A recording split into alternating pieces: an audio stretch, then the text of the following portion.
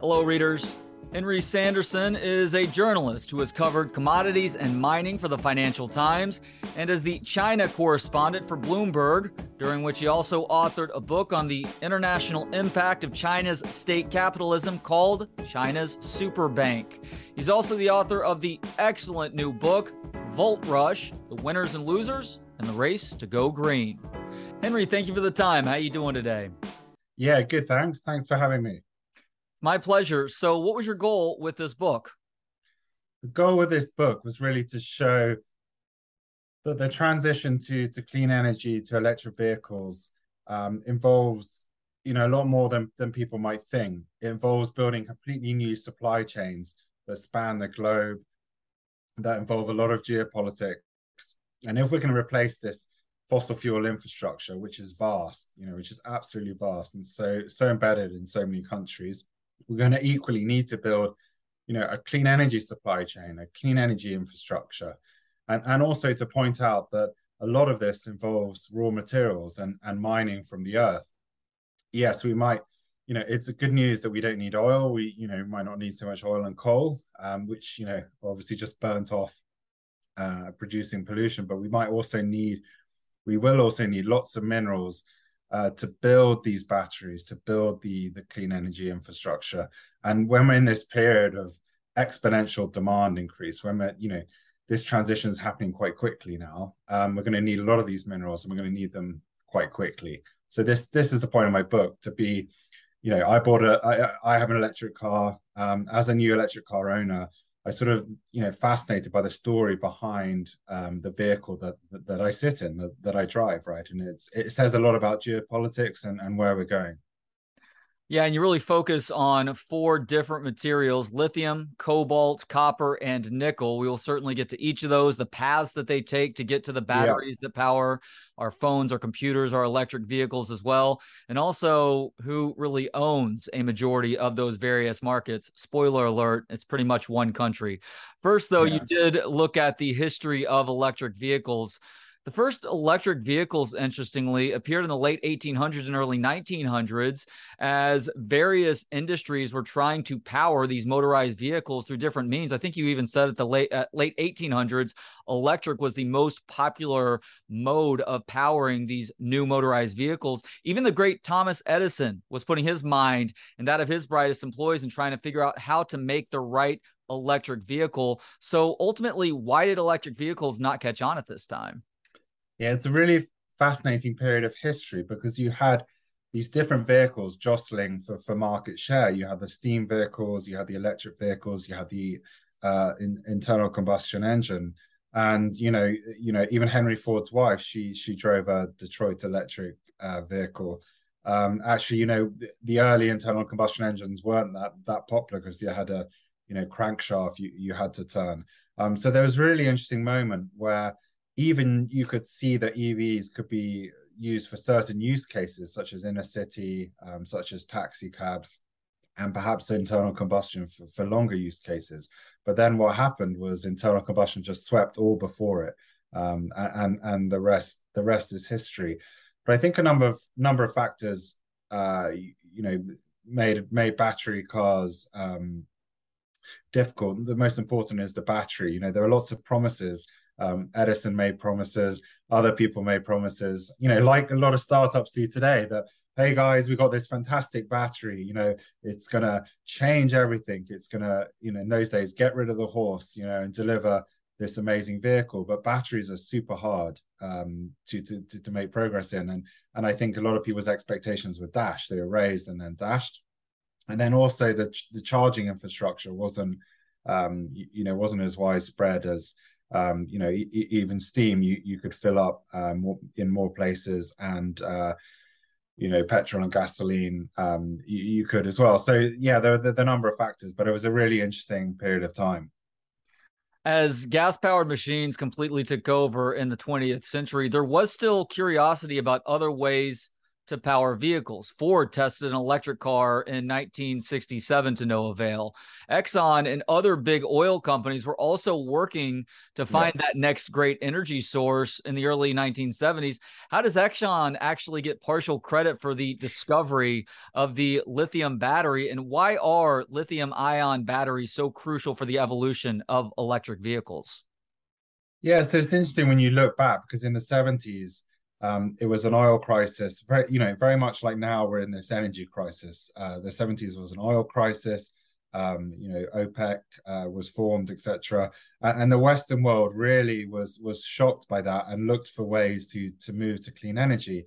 And Exxon was involved in solar and other projects. It is studying carbon dioxide emissions and impact on climate change.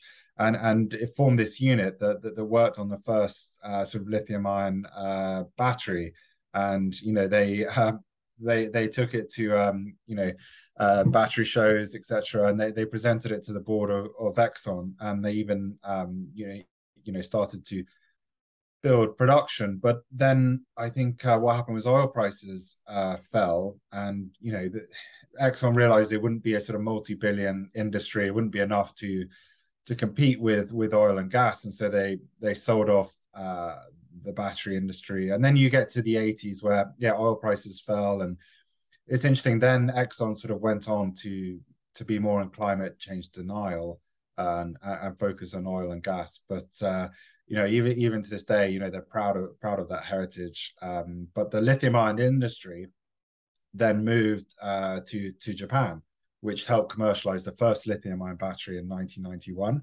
And that was quickly used in, camcorders, portable electronics started coming out at that time, then smartphones and MP3 players. And then the industry moved from Japan to China. And it's this interesting development. But I think the lithium-ion battery, it came out of research in Oxford, actually, in the UK. And I think it is one of those really critical enabling technologies. And the pioneers did win a Nobel Prize in chemistry for that, because it allowed all this portable, electric devices, right, and smartphones that we rely on. And it's also enabling EVs. So it really is a critical, what they call platform technology, enabling technology. And they've become so good enough that electric vehicles with lithium-ion batteries today can serve, I believe, most use cases for most of us, right? Most of us don't drive huge distances, especially if you live in a city. You're not driving 500 miles to see your friend, right? Very rare that, so they've really improved. The cost has come down. So to solve climate change, we just need to massively scale up the technology that we have existing. So China is now considered the battery superpower on this planet. And that may have really started with them pushing their population to purchase and use electric vehicles in 2009. What exactly did they do to encourage their population to go this route? And has it worked over the last 12 to 13 years now? Yeah, so it was interesting because the financial crisis, both the US and China did see it as an opportunity to stimulate clean energy technologies, to stimulate that part of the economy. Obama was also very interested in that, and he launched programs to do that. Unfortunately, a lot of the US companies did go bankrupt and were actually bought by Chinese companies. But in China, it was slightly more successful. I mean, a few hiccups, but they heavily subsidized local governments to purchase things like electric buses. Became huge in China. They basically accounted for almost all of the usage of electric buses globally. They've used things like license plates, are huge deals in Chinese cities. Getting license plates to be able to buy a car is critical. They've used that to encourage EVs. They've had generous subsidies both for consumers and government, and they've also subsidized battery manufacturing, the whole supply chain to bring the cost down. And what you see now is China's EV market is kind of over 50% of the world in terms of sales. So it's really incredibly dominant, and they're going to surpass 25% of new sales being EVs, I think, probably this year. So they've really come, a long way, very, very quickly. Was all this really a part of the Made in China 2025 initiative that was announced back in 2015? Yes, so it fits right into that initiative, which is China wants to move into advanced manufacturing, and EVs fit right into that, right? If you go to battery factories, they're not full of, low skilled labor at their desks. They're all robots. It's all robots, and it's not humans, not necessarily that many humans. So it's advanced manufacturing. It's extremely high value add. It's at the cutting edge of innovation. It fits into that Made in China 2025 goal. And also it helps satisfy the middle class, right? And boost domestic consumption. The middle class care about air pollution. They want cool things to drive. So it satisfies a lot of China's strategic aims. It reduces reliance on oil imports. It boosts that high value add manufacturing. It helps reduce air pollution, which was threatening to cause social unrest in China. So yeah, it fits bang right into, I think, what Xi Jinping wants. And plus, those who control the power, as you point out, and this is the case throughout human history, pretty much controls the world too. Yeah, I think we're getting to a stage where Western countries to decarbonize, to move away from fossil fuels in the near term are going to have to rely on China. And if they don't want to rely on China, they're really going to have to launch massive, Marshall Plans styles, stimulus and subsidies to build out manufacturing and do it quite quickly. And we've seen that with the Inflation Reduction Act that the President Biden has signed. It's really a step to compete with China. That's what the kind of thing we're going to see more of. Even still, it's like watching a race. If one competitor gets a 10-yard head start on everybody else, the likelihood that they win that 100-yard race goes up exponentially. China is at least 10 yards ahead right now, if not maybe a little bit more than that. All right, we are going to get into some of those materials now, some of those 4 materials, starting with lithium. Interesting side note on lithium. I did not know until reading this book. Lithium pretty much is to 7-Up what cocaine was to Coca-Cola back in the day. It was found in 7-Up around the turn of the 20th century. Thank you for that factoid. Now, China doesn't actually mine much lithium within its borders, Henry. So why are we completely reliant on them for batteries? Yeah, so it is interesting. You're right that China is not blessed with huge amounts of economic deposits of lithium. So a lot of the biggest producer of lithium is Australia, followed by Chile. But what happens is after that lithium is dug up, let's say in Australia in a mine, almost all of it is shipped to China to be processed into the type of high purity lithium chemical that you can use in an electric vehicle battery. These batteries are, high voltage.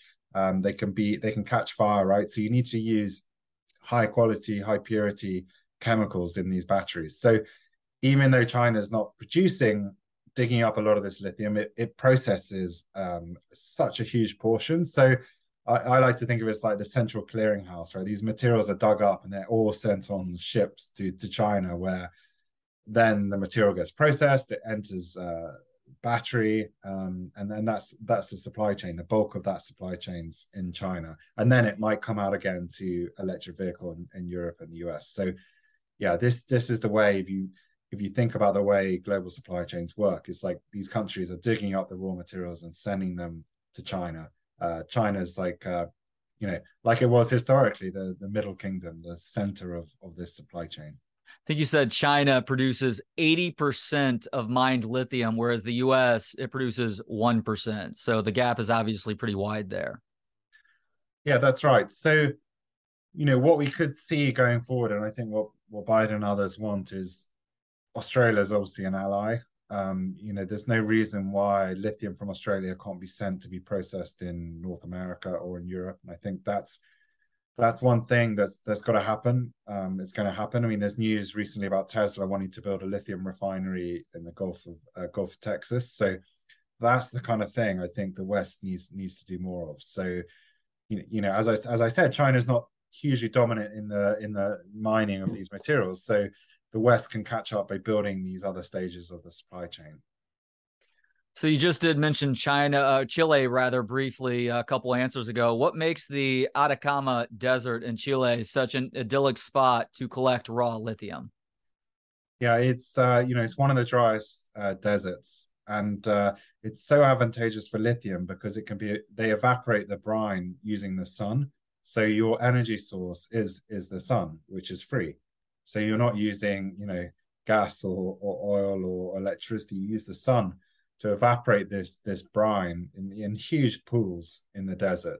And then that's how you get to the lithium chloride, and then you turn it into lithium carbonate or lithium hydroxide for batteries. So that's the beauty of it. It's in these salt flats, but then you can evaporate it using the sun.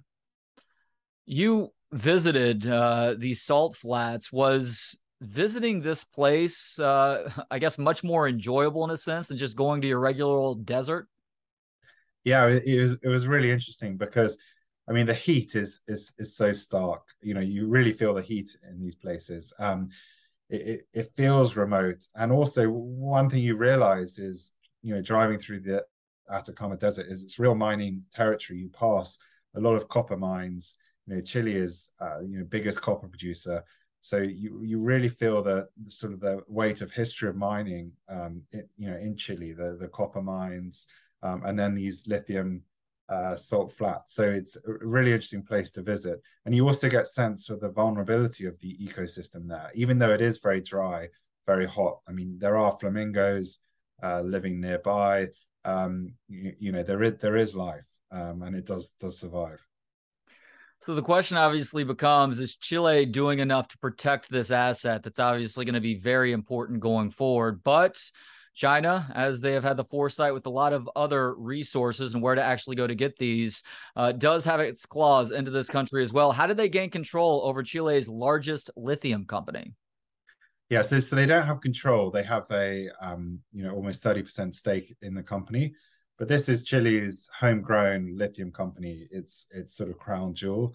It has an interesting history because it was for many years it was run by the son-in-law of Pinochet, who's obviously to this day a controversial figure in Chile, former dictator, very right wing. So it has this sort of controversial history, SQM. It also has allegations of corruption surrounding it. But China's a Chinese lithium company made a very bold attempt to buy a stake in this Chilean lithium company at the sort of height of the markets. They paid a lot of money for a stake in this lithium company, and while they don't control it, they have a stake, they have seats on the board, and who knows what the long term game of this investment is. But as you said, lithium in Chile is the lowest cost production in the world. You've got two producers in Chile, US company Albemarle, SQM, a Chilean producer, and China owns a significant stake in the Chilean lithium producer. So it's another sign of Chinese investment in this sector globally. Next up is cobalt. From 1970 to 2009, we extracted about 38,000 tons of cobalt a year to be used around the world. From 2010 to 2019, so that 10-year period, that number pretty much tripled and then some. Over 60% of the cobalt used by this planet comes from the Congo. That goes for things like batteries for smartphones, computers, electric vehicles as well. Glencore is an example of a fossil fuels company making the transition to green energy source supplies. Glencore actually operates some of the most lucrative cobalt mines in the Congo. How messy is Glencore's history of establishing itself in the Congo, Henry? It's fair to say that the history is fairly complicated. Glencore is, as you say, it's a big coal producer. It has its roots as a trading house, founded by Mark Rich, who was wanted by the US for many years and then pardoned by Bill Clinton. It was a private company, and then it listed on the London Stock Exchange, and I think one of the biggest stock exchange listings in London's recent history. But there are lots of questions, and there are investigations into how it got its assets in the DRC. for many years, its business partner was the Israeli Dan Gertler, who has made a lot of investments in the DRC in the mineral sector. He is sanctioned by the US, who accuse him of, engaging in corrupt deals to get these assets. So there is a connection between Glencore and Dan Gertler, and Glencore basically ended up with two of the best DRC cobalt copper assets. As a result, they are the biggest cobalt producer, and so therefore they're really set to benefit from cobalt use in batteries. And it's a fascinating company because they kept their coal, they're still producing coal, yet they also produce the cobalt nickel that end up in your batteries. And Tesla signed a deal with them to buy cobalt from the Congo. So there's a direct link from Glencore into the electric vehicle you may see on your street or buy for your garage. So it's a really interesting player that we're gonna need Glencore. These are kind of companies and billionaires that we are dealing with in this clean energy transition. And is Glencore a Chinese company? And if not, what is their connection to China? Because China processes 90% of the Congo's cobalt. Yeah, they're not a Chinese company, but you're right. A lot of the cobalt that Glencore produces will be sent to China to be processed, as I said before, and then either goes into the Chinese supply chain or will go out to be used by Tesla, etc. So it's not a Chinese company, but it still has that supply chain that goes to China. So in 2016, go ahead. Go ahead. No, I was going to say, so after Glencore, you have a Chinese company that went into the Congo, the DRC, and bought, one of the best cobalt and copper assets in the country, which a US company actually sold to them, Freeport McMoRan, which is a US copper miner. So it's sold to this Chinese company, and they are investing a lot in expanding cobalt, and they could be the biggest producer in the world, by the end of this decade. So they could overtake Glencore. So again, there we have the geopolitics on display. In 2016, the NGO Amnesty exposed the horrific conditions of artisanal mining in the Congo. Now, I can't help but to picture a horn-rimmed glasses-wearing hipster with an ironic T-shirt mining for cobalt in the Congo. Yeah. That's not exactly the scene there. So what did Amnesty inform the world about here, and how did that actually end up further complicating things? Yeah, so this is a really landmark report that, it's interesting because, if you go to the DRC, the cobalt and copper there is so rich in these deposits in this area of the DRC that it's very close to the surface. So you can just go dig up this cobalt and copper by hand. And if you go there, you see all around the streets and the nearby area are buying houses, many with Chinese names or Chinese signs, that you can just go up with your bag of cobalt and copper, and you can sell to these buyers at these markets. So this had existed for quite a few years. That cobalt was going into our smartphones, but the Amnesty report, I think, was so shocking because the electric vehicle is supposed to be a green product, right? It's supposed to be a clean green product. Yet this cobalt was also ending up in electric vehicles, and they really laid bare the extent of child labor involved in this industry. These people go out to mine without any protection. Often they dig deep tunnels. They can cave in, and it's really a bit of a mess, and killing people as well. So that report was the first to sort of really resonate because it happened just as electric vehicles were starting to pick up steam, and I think it shocked a lot of people. And the initial reaction was that I think a lot of car companies just wanted nothing to do with the DRC, and it was their nightmare to wake up and find themselves linked to child labor in the Congo. And I think that also led to efforts perhaps to reduce the use of cobalt in the battery. But then I think people and NGOs and others, said, well, the best thing is just not to, flee the DRC, just to either pretend it doesn't exist or just to ignore it entirely, because we need the cobalt from the DRC. They produce 70% right now, and they're going to have a dominant share this decade. So then I think it became more about engagement. What can we do to improve the conditions on the ground? how can we work with the government to improve conditions on the ground? It's a very, very tricky thing, not easy to do, but there is more effort now in trying to, can you give them safety equipment? Can you set up these protected areas where they can mine, and there's some sort of monitoring of accidents and deaths, and you could try to improve the situation, because you still want them to have their livelihood. Still, there aren't that many other job opportunities around. So I think it sort of shifted after that initial reaction. But still, what I think, we still don't have a situation where a car maker, a Tesla or someone else is willing to say, I will source from these individual miners. I've sorted out their safety equipment, protected area, and I'm willing to source from that. We still don't see that happening. So probably a lot of this cobalt still goes to China, and we don't know necessarily what happens to it. Do you have any hope that that will happen in the near future?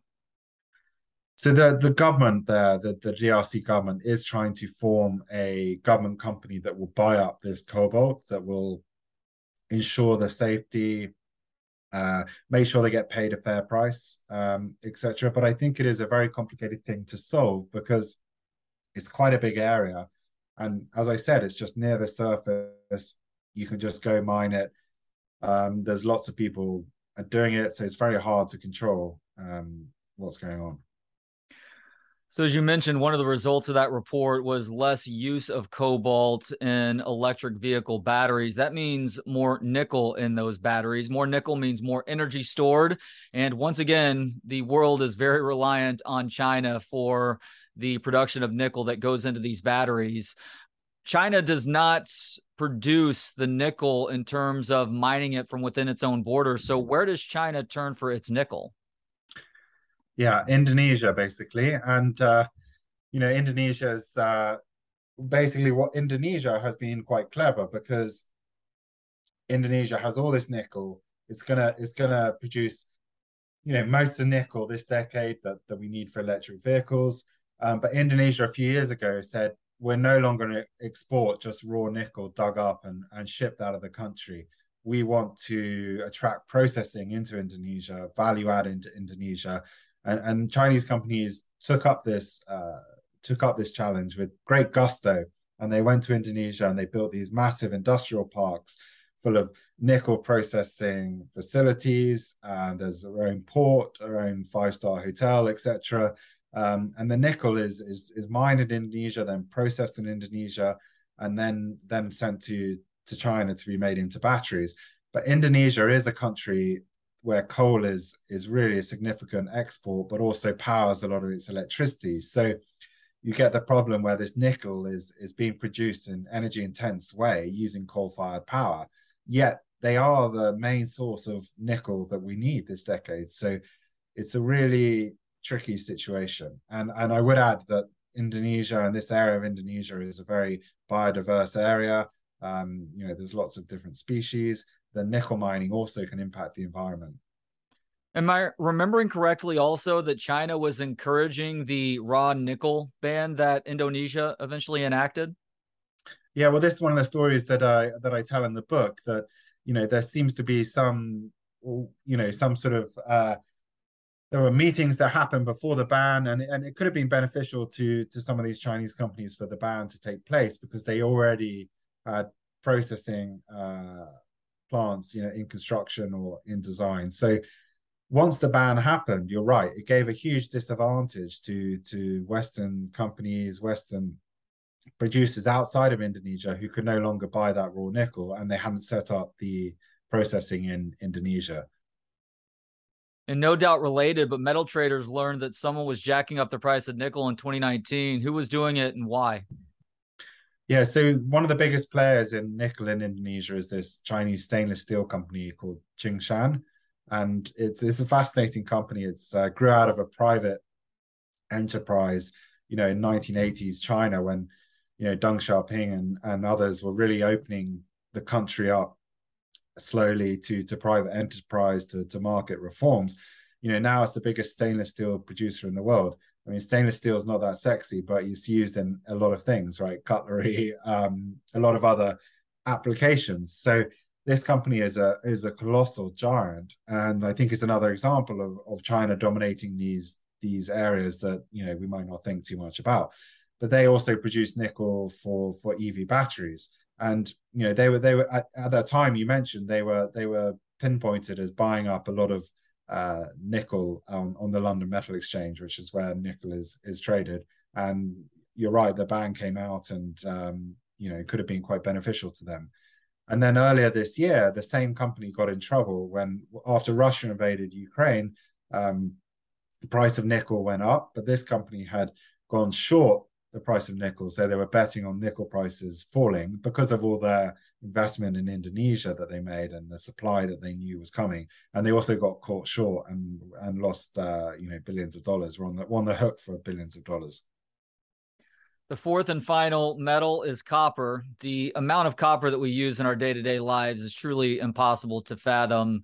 Just speaking specifically about electric vehicles, according to this book, 30,000 EVs use the same amount of copper as a skyscraper. Why do we use so much copper, Henry? And how much more profound does it become with EVs since they really entered the fray a decade ago? Yeah, so EVs use, you know, considerably more amount of copper than internal combustion engines because of the, you know, the wiring. The battery has copper in it, copper foil in the battery. And you also need copper, obviously, for the charging infrastructure. And if you think about electrifying everything, you know, this is what people talk about, moving away from, you know, gas, you know, fossil fuels, moving towards electricity. Electricity demand is going to go up considerably. We need copper, you know, for connecting this renewable energy, et cetera, et cetera. So copper demand is really going to increase, and copper mines are really, really hard to build and discover. The story I tell in the book is of Robert Friedland, who's a billionaire miner, and he first went to the Congo in late 90s to look for copper. And only recently, this copper mine went into production. So these are huge mines, huge projects. They require a lot of investment. And so the world's going to need a lot of copper, but where's it going to come from, right? Who's going to build these mines? Which countries are they going to be in? So we're heading for some difficulties in terms of copper, because it just is one of the best electrical conductors. I think you can use silver, but that's obviously probably not ideal.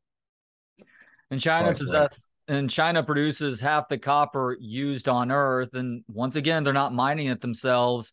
It's hard not to wonder if there isn't a connection between the Belt and Road Initiative that was announced a little bit less than a decade ago and what China has been doing in terms of harvesting resources for the sake of making everybody else that much more reliant on these materials that we need for our various technologies. Do those two things go hand in hand in your mind, as somebody who has not only looked closely at the EV industry, but also someone who has studied China for as long as you have?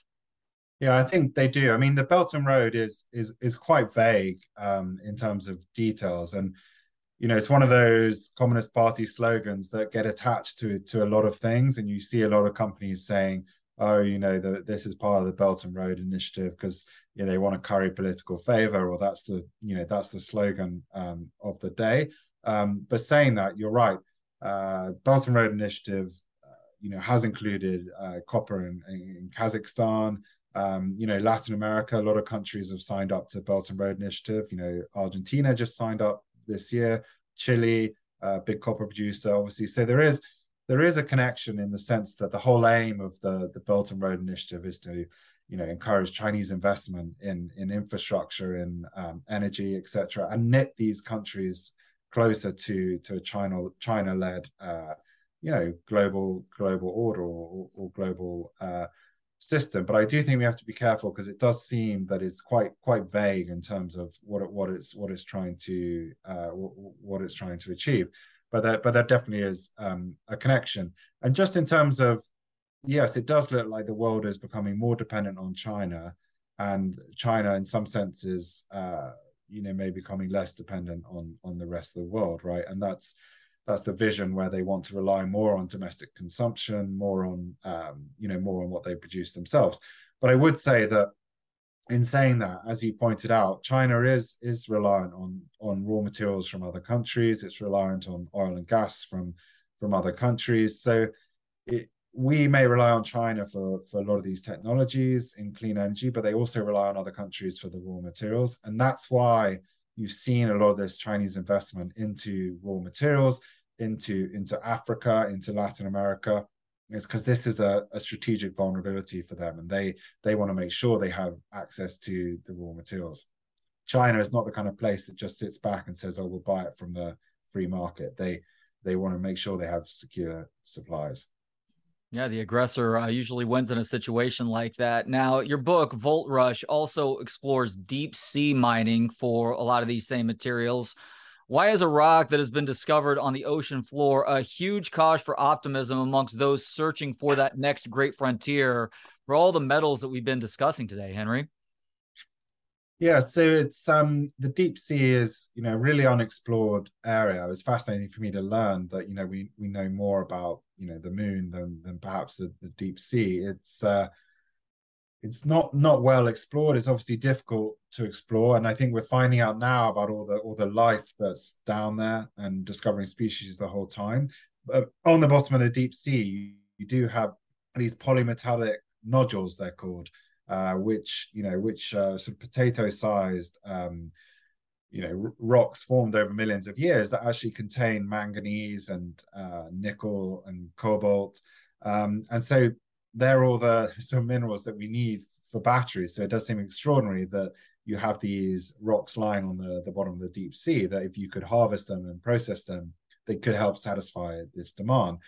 But the controversy is, what are we setting off if we go down this path, right? Are we going to set off a new scramble for resources at the bottom of the deep sea? What kind of regulations do we need in place to make sure it's not disruptive? And having destroyed so much of the environment on land, are we willing to destroy some of this delicate ecosystem in the deep sea that we're only discovering about now? So all of these questions are yet to be completely answered. And it's fascinating because the body that is deciding all of this is this body called the International Seabed Authority, based in Kingston, Jamaica. It's a UN body. And you have that sounds like an organization that sounds like an organization in a James Bond movie. Precisely, yeah, precisely. It has that feeling about it. And it is a bit opaque, and they have these meetings. They, obviously got over 100 countries there, and they all have to agree on how the deep sea is going to be mined, what sort of regulations are going to be in place, what sort of royalties, taxes, etc., are going to be paid. And they also have commercial companies pushing for them to get these regulations signed, because these companies obviously have investors, etc. They want to get going. So I do think it will happen at some point, but I don't know when, and I don't know what the regulations are going to look like, whether it's going to be economic when it happens. Have any of the environmental horrors of deep sea mining been realized yet, even if we are still really at the start of this activity? No, to be honest, it's more the research, as far as I understand, R&D stage, experimental stage, that hasn't really started at any sort of industrial level yet. So research is being carried out, but we haven't seen any sort of industrial size facilities yet. And one interesting side note, how has the CIA actually been involved in deep sea mining over time? Yeah, so it's interesting because the CIA was involved.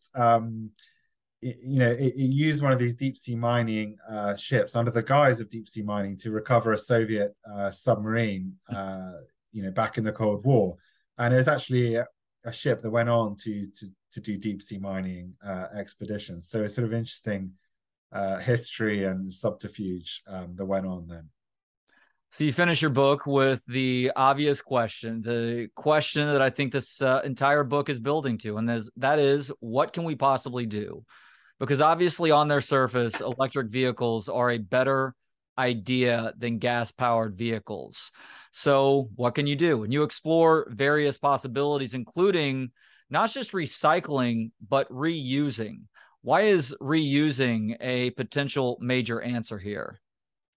Yeah, so I think you're right. Those two things are going to be key. Recycling is really key, right? Why why waste materials? Why not reuse them? It's not going to solve all our problems, and especially in this initial stage where demand is increasing, EV sales are increasing, those batteries are going to last a long time in vehicles, 15 more years. So we're not going to see a lot of those batteries come back for recycling for quite a long time.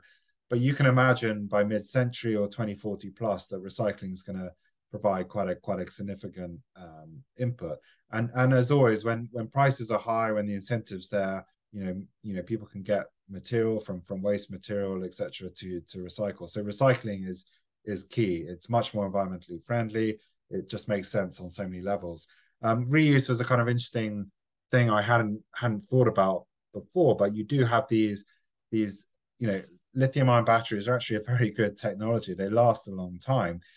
Even once they've been used in a car, they can be used for other things rather than using energy to break them down and recycle them. So you can use them for energy storage, right? Houses in the US now are interested in home batteries for help with blackouts, etc., or to store energy. Grids need large batteries to store renewable energy.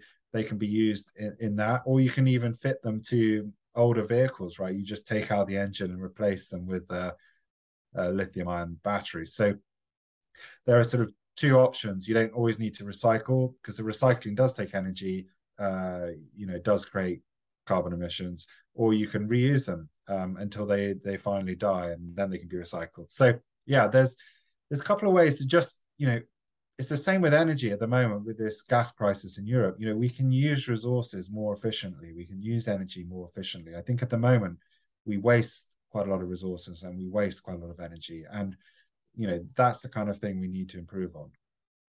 So you also have a chapter titled The World's Greenest Battery. What does the world's greenest battery consist of, and just how realistic that it can be made on a mass scale?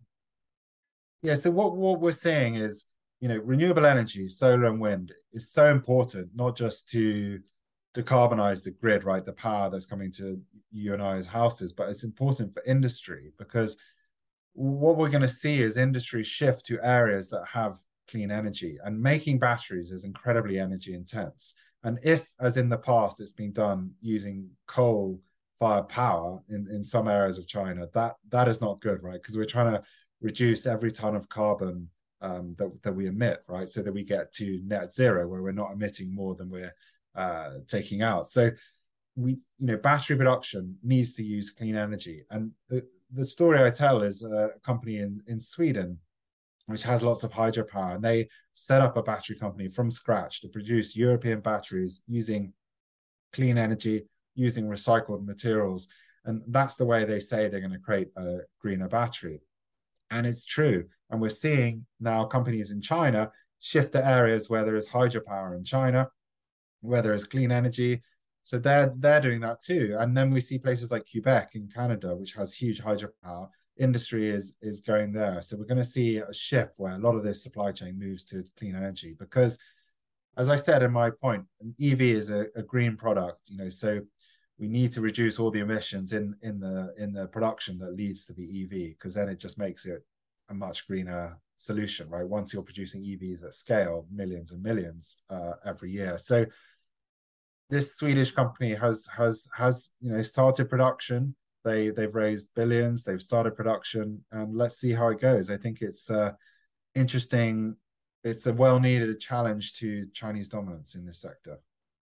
All right, last question, Henry, because you admitted at the start of this conversation that your curiosity here was in part because you wanted to buy and you did purchase an electric vehicle for your family. I'm speaking with you from Austin right now, which is currently the headquarters of Tesla. So yeah, that's right. How much do you love your Tesla? Yeah, I love it actually. And it's, during the pandemic, it was great for our family. It's still great now. I think one of the interesting things you've seen in UK driving data is average miles being driven in the UK was falling quite significantly from 2000 until recently. But if you look at electric vehicles, people drive them more, and I think that's what we found. You feel you're not polluting the street or the nursery or the school. You do use it more, so it's going to be interesting to see what that does to traffic, etc. But yeah, I love it. It's incredibly smooth, accelerates incredibly quickly. And it's been interesting to get to know the charging situation in the UK. I don't know what it's like in the US, but charging can be a bit of the Wild West in the UK at the moment. There's loads of different companies, all with different charging, different charging systems. Each one has an app. You have to log on to the app, put your details in or a card. So that all needs to be resolved. I think it really is a Wild West with all these different charging systems, right? And also, as a driver, when I've done longer distances, you realize how critical charging is, right? Governments need to invest in charging. You need to be 100% sure when you stop, you can charge, and that the charge is not out of service. I've seen chargers, out of service. So that's one thing that governments can do, is really support charging infrastructure, because then you don't need a massive battery necessarily if you'd be confident you can charge. Yeah, I feel like if there was a bonus chapter that you were to include for the paperback edition when it comes out in a year, it probably has something to do with where are we getting this electricity from that we're then charging our cars with. I mean, you look at a place like California here in the U.S., and they just put an edict in place, and I'm forgetting the exact year, but it's only electric vehicles after a certain point. They're also dealing with serious electricity issues right now. So it's like it's a bit of a catch-22. So I'll be fascinated to see the direction that all that heads. Obviously, renewable energy is one possibility. I do wonder if we don't see a comeback with nuclear of sorts, because that is such a clean burning source of energy as well. And it seems to be able to operate on a scale that many other energy sources are not able to right now, including coal, of course. I see. And you've seen, and I think, as I said earlier, China is getting to a stage where EV sales are becoming so big that they're going to encounter, I guess, before us, a lot of these problems with how do you charge all these EVs? What does that do to the electricity grid? How are we going to incorporate the EVs into the electricity grid, right? And that's going to really be a next big challenge for US, China, a lot of countries, right? Once, okay, we're producing EVs, there are lots of models, people are buying them, but how do we make sure everyone can charge? It's a huge amount of electricity demand. Can we integrate EVs into the grid in a better way, right? That's all to be played for in the future. He is Henry Sanderson. The new book, I can pretty much guarantee it's going to be one of my books of the year at the end of this year. It is called Volt Rush, The Winners and Losers in the Race to Go Green. You can get it now wherever books are sold. Henry, thank you so much for the time today, and thank you for this hugely important book. Thanks so much. I'm glad you enjoyed it. Thanks to Gentleman Jesus for the intro and outro music. Hear more of his work at gentlemanjesus.com. Thanks to Joshua Bates for the video editing. If you have any video editing needs, hit him up on Instagram at Forger Digital. Thanks as always to you for checking us out. You can watch, listen, learn, and connect for free at booksonpod.com. For Books on Pod, I'm Trey Elling. Good day.